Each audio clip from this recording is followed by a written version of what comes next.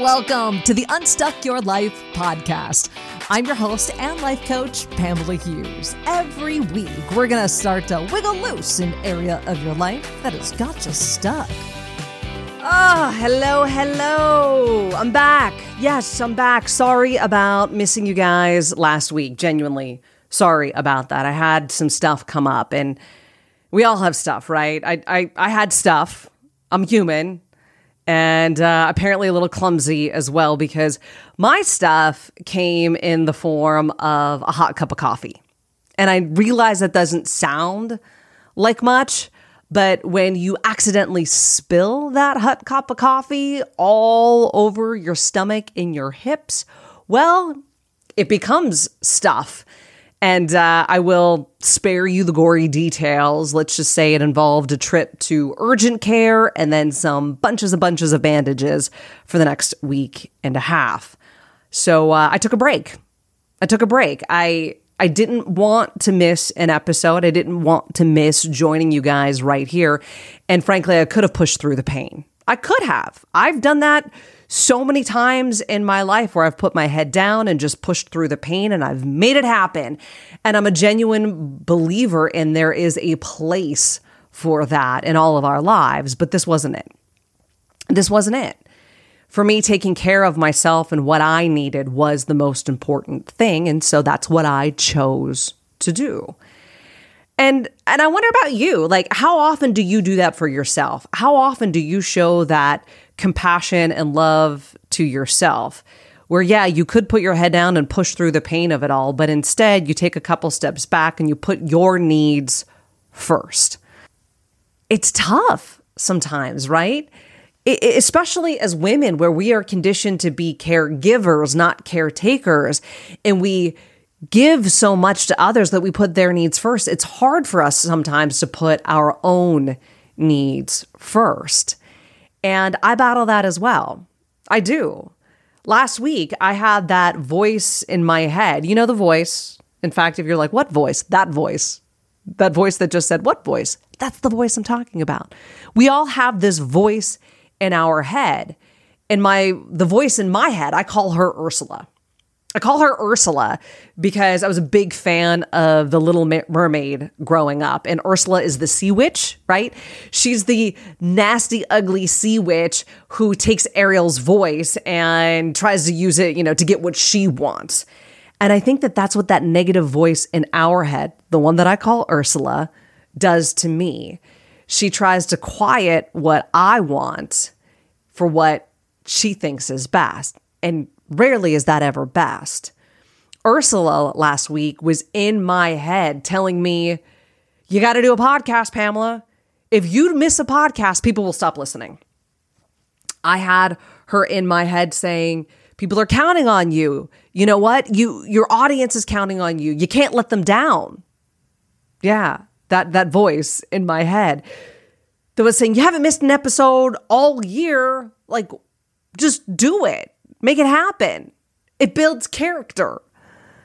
That's the voice that comes up in my head.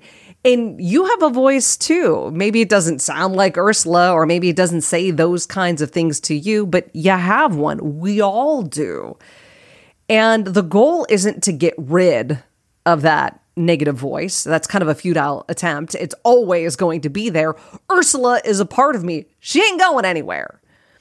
But my goal is to turn down the volume on her voice. So instead of having her scream at me at a level 10, like, she's still there, but she's like talking to me at like a level 3, kind of like almost at a whisper. I hear her and I'm like, yeah, I know you're there. I know you're trying to protect me. I know you think that this is the right thing to do, but I'm going to listen to what I really want and what I really need. And that's why I took a break last week. And I know I don't have to give you guys an explanation, but I share this with you because I'm human and I'm going through all the same things that y'all are going through. I just approach them maybe a little bit different, but I want to share with you not only my triumphs and my victories, but also my struggles, because you've got struggles, I've got struggles, we all have them. Anywho, again, it's not about getting rid of that voice. it is about turning down the volume on her, because there's so much freedom and relief in that. So much freedom and relief. And that's what I teach my clients. I teach them how to turn down that volume so that they can listen to what they really want. And that doesn't happen overnight. That's a practice. It's a process. You have to practice that process in order to be able to manage it. And that's a change. And change can be hard for people. And I think we've gone about change in our society as it's a bad thing. It's something to push against. It's something to resist. Not always, but a lot of times. You hear the saying, change is hard. Yeah, it can be. But change can also be super easy. Like really easy. Like, how long do you think it takes to change a belief? Do you think it's something that takes a long period of time that you've got to constantly work on and grind out in order to change a belief? Or do you think you can change a belief in an instant? Well, let me tell you a story, all right? I want you to imagine this woman. She has the most loving husband. She thinks her husband is the best guy in the entire world. He is so loving. He is so supportive. He is so loyal to her and the family and so giving. Like, this is her rock. She doesn't worry about him. She knows that their marriage is solid. She believes that to her core. Then one day she comes home and she finds her husband in bed with another woman. How long do you think it's going to take for her to change the belief that her husband is loyal? Do you think she's got to like really work on that belief and like grind that out and have to muscle the strength to change that belief? Or do you think that like changed in an instant? You know it changed in an instant. You know that belief changed, boom, like that in an instant. Things can change in an instant. They don't have to be hard. That is a lie that we tell ourselves most of the time so that we don't have to do the work. So I offer you that story just to shift that perspective, to wiggle it loose just a little bit. Because I had a belief that I can't sleep on my back. Like, I can't sleep on my back. I can't sleep on my back because when I sleep on my back, I feel like I'm laying in a casket and I'm like 6 feet under. And let me just tell you, that is no way to fall asleep. All right. So I can't sleep on my back. Something I've told myself forever. Well, then pour a cup of scalding hot coffee all over your stomach and hips and see what happens when you literally cannot sleep on your sides or your stomach and you have to sleep on your back.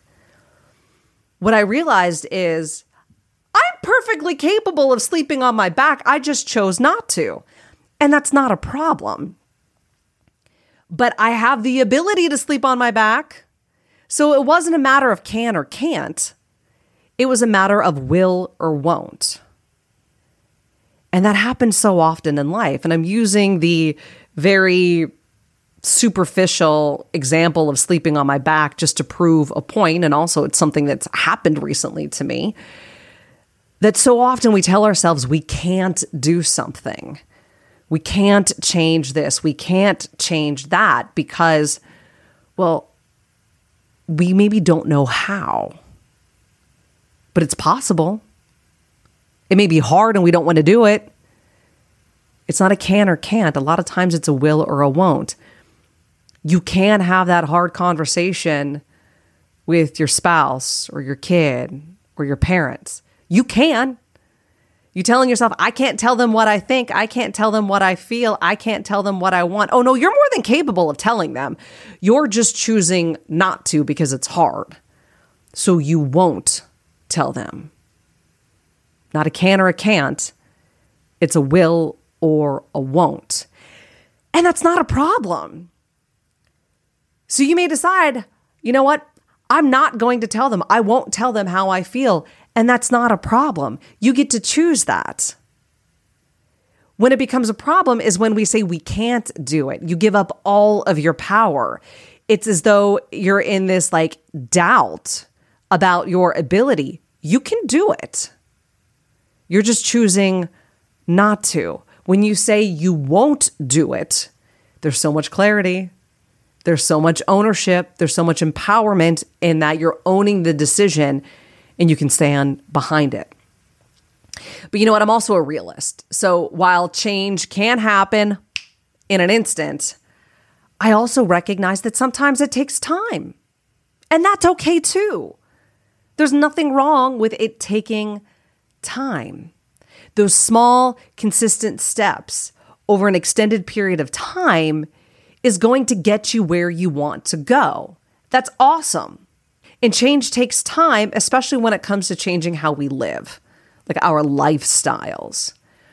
How many of you have tried to change your attitude, change your mindset, maybe change your weight, change your relationships, change your body, change something big in your life? Thinking if you just knew how to change, then you'd be able to do it. Someone tell me what to do, exactly what to do. I'll go do that and I'll be able to make the change and all will be right in the world, right? Most of us think that. Just tell me exactly what to do and I'll be able to make the change. We've all tried to change and most of you have probably failed. Now, I'm not here calling you out on the failure. I'm stating the facts. We all have the ability to change our behaviors, but we rarely ever do.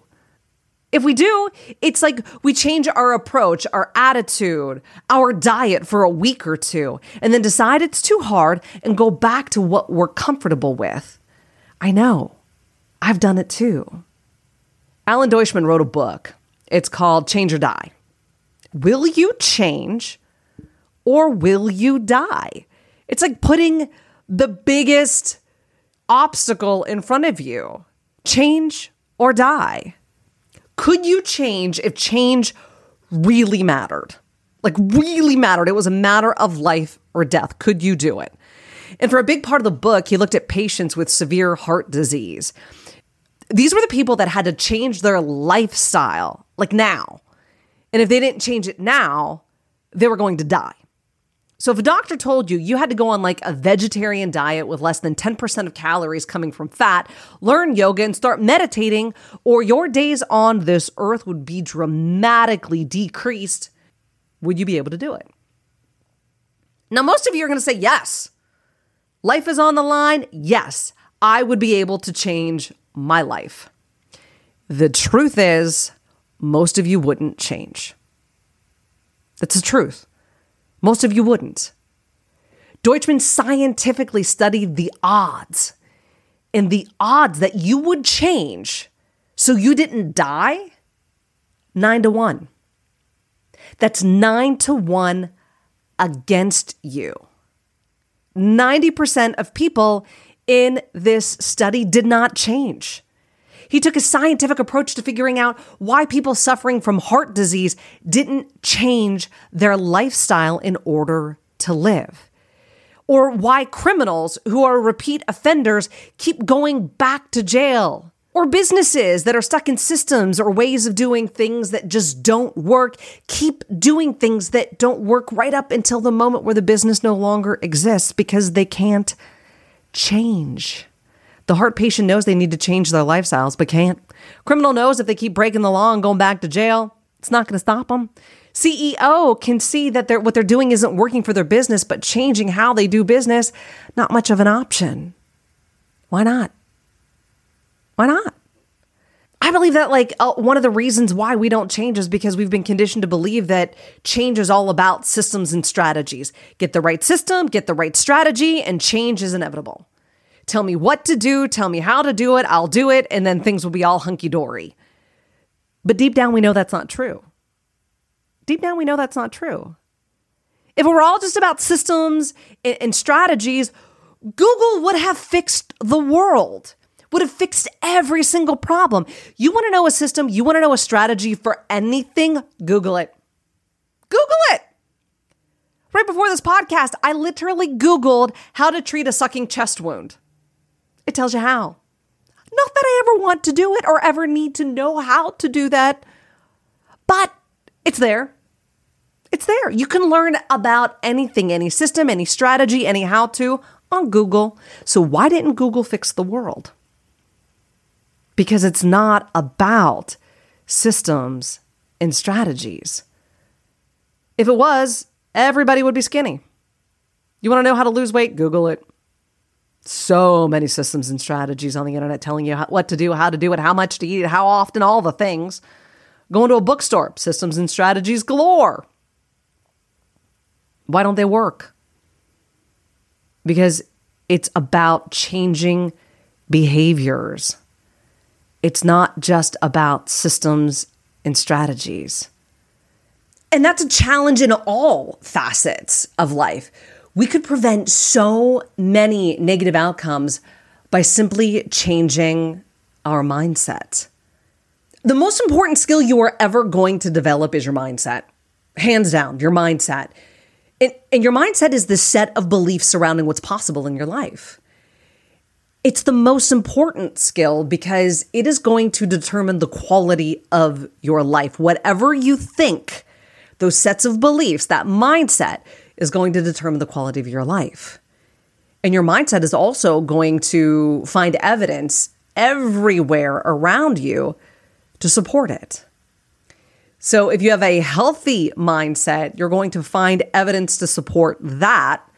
If you have an unhealthy or negative or fixed mindset, you're going to find a ton of evidence to support that as well. So if your mindset is, I have to do this or I'll die, sure, that's motivating. It's a life or death type of situation because you don't want to die, so it's motivating. But it's also exhausting because death is scary to think about, right? So many people try not to think about it. And that's what they found happened in this study. You would think death, fear, would be a tremendous motivator.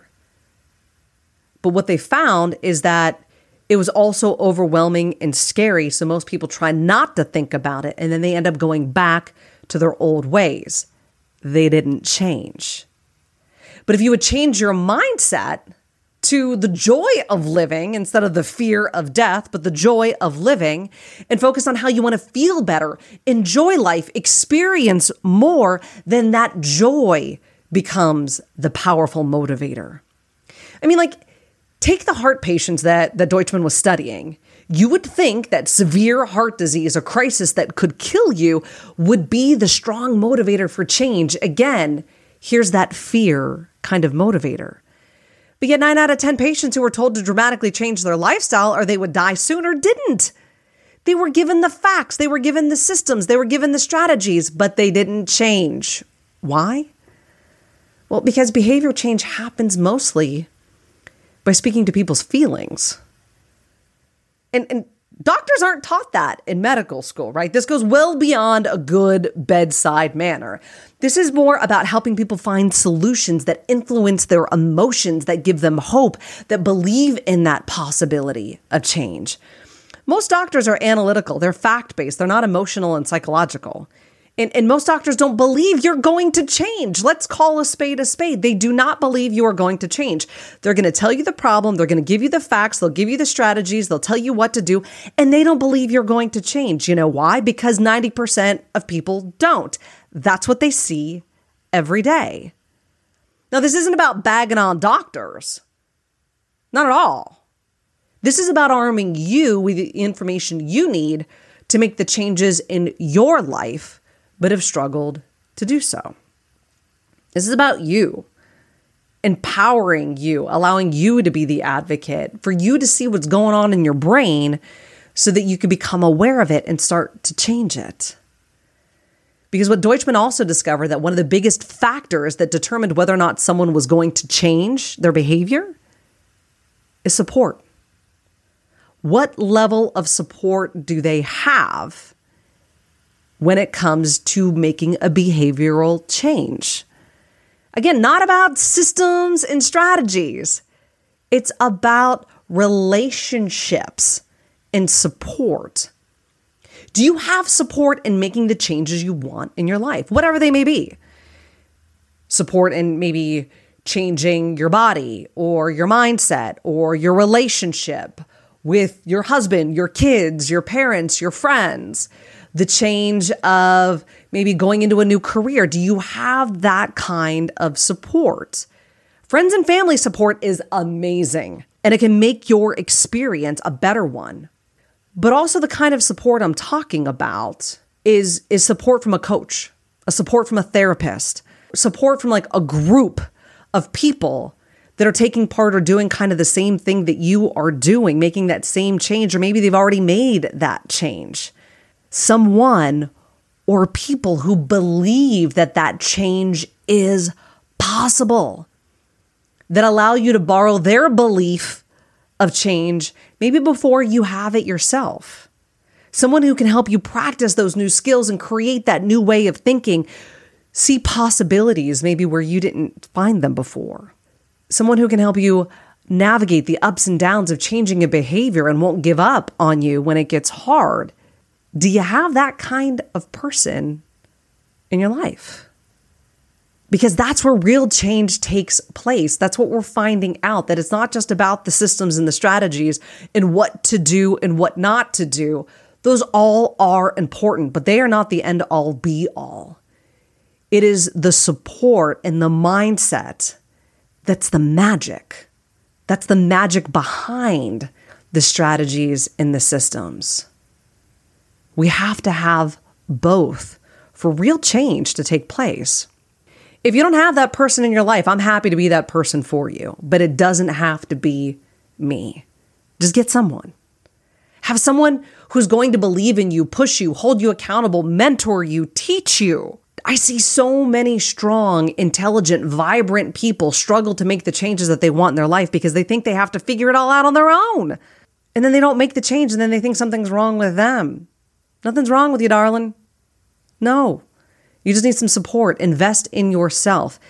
Invest in your future. Invest in the life that you want to live. You only get one go at this thing called life. Make the best of it that you possibly can.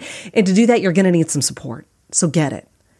Change is doable. It is manageable. It is possible. I believe that for you and for all of you.